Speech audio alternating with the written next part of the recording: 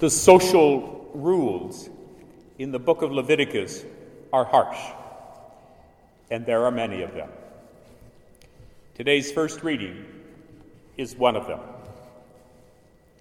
The author of this book indicates that the rule applying to those with leprosy comes from God through Aaron and Moses.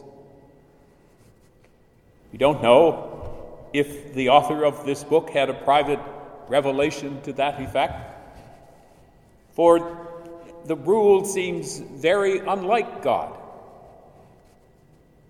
What is more likely the case is that the author takes a commonly practiced social custom and gives it religious weight by stating that it is indeed from God.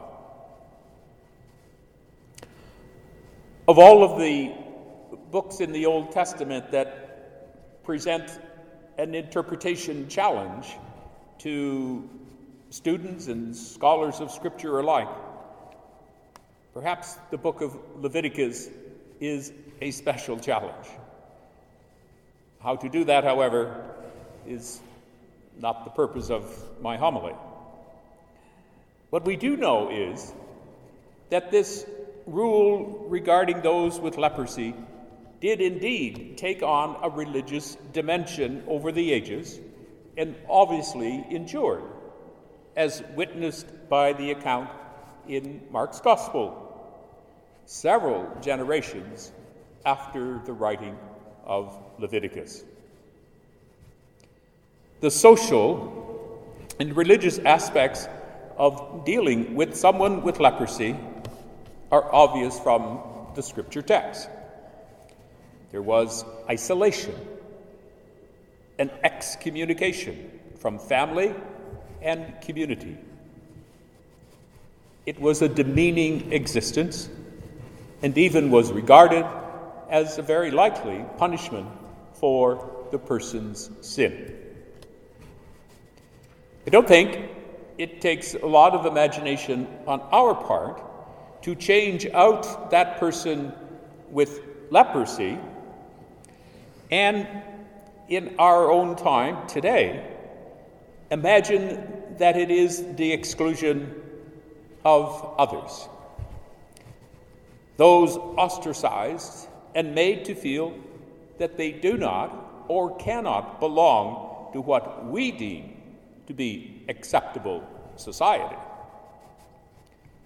The atrocities of the so-called ethnic cleansing, which still exist in our day, the Church's punishment of excommunication, the very word I think is offensive, and even perhaps our own personal prejudice fall under this manner of treating our sisters and brothers.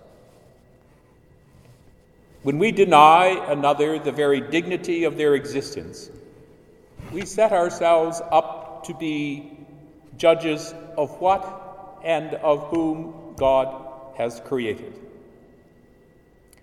A rather tenuous position, I would suggest, reflecting a level of arrogance that does not mesh with the basic teachings of Christ.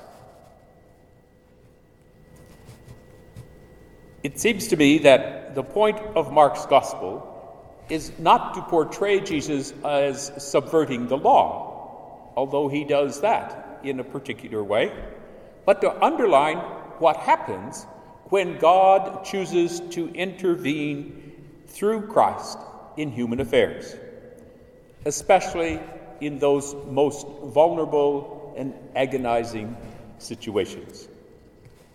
Mark's message about the astounding act of God is underlined in two details of this story. First, the leprosy that has been with this man for many years is gone immediately, Mark says. And second, the one who had been ostracized from and by the community begins to preach to them. He who was forbidden to associate with them, let alone to speak to them, became the messenger of the mighty works of God. The one who had been shunned by the community itself is healed. The question remains, was the community healed to a point of receiving him again? Illness in its many forms, sometimes temporary, sometimes chronic, comes to all of us in our life, personally or to someone we know and love. And when that happens, we become very aware of the experience of community. Illness, in its own way, can isolate us. We become less mobile, less energetic, less communicative, less capable of doing normal things and going to normal places. And sometimes that isolation is imposed, as it is in these times of the pandemic. And if there's one thing that we have learned in these days, it is that belonging to a community and being separated from them is a very fragile balance. We really want to belong to others, a community of persons who care, who recognize us, who hold us. And because of that, we hug each other, we kiss each other, we hold hands, we sit close to each other, we walk hand in hand, we smile at each other, and all of those things we do in church, never mind the rest of the time. Of course, that's what we used to do. And we so wish to return to that because we think that that's normal. It's not just normal, it's life-giving.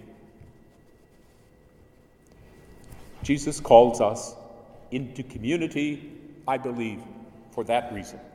Calls us to welcome and accept each other with that deep down love and compassion that he had for all, especially for the vulnerable, for this person with leprosy.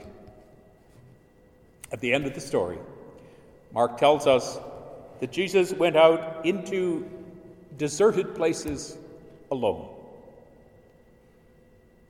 I wonder, was he taking the place of the person with leprosy? Was he exchanging experiences with him? Is he telling the crowds, his disciples, and us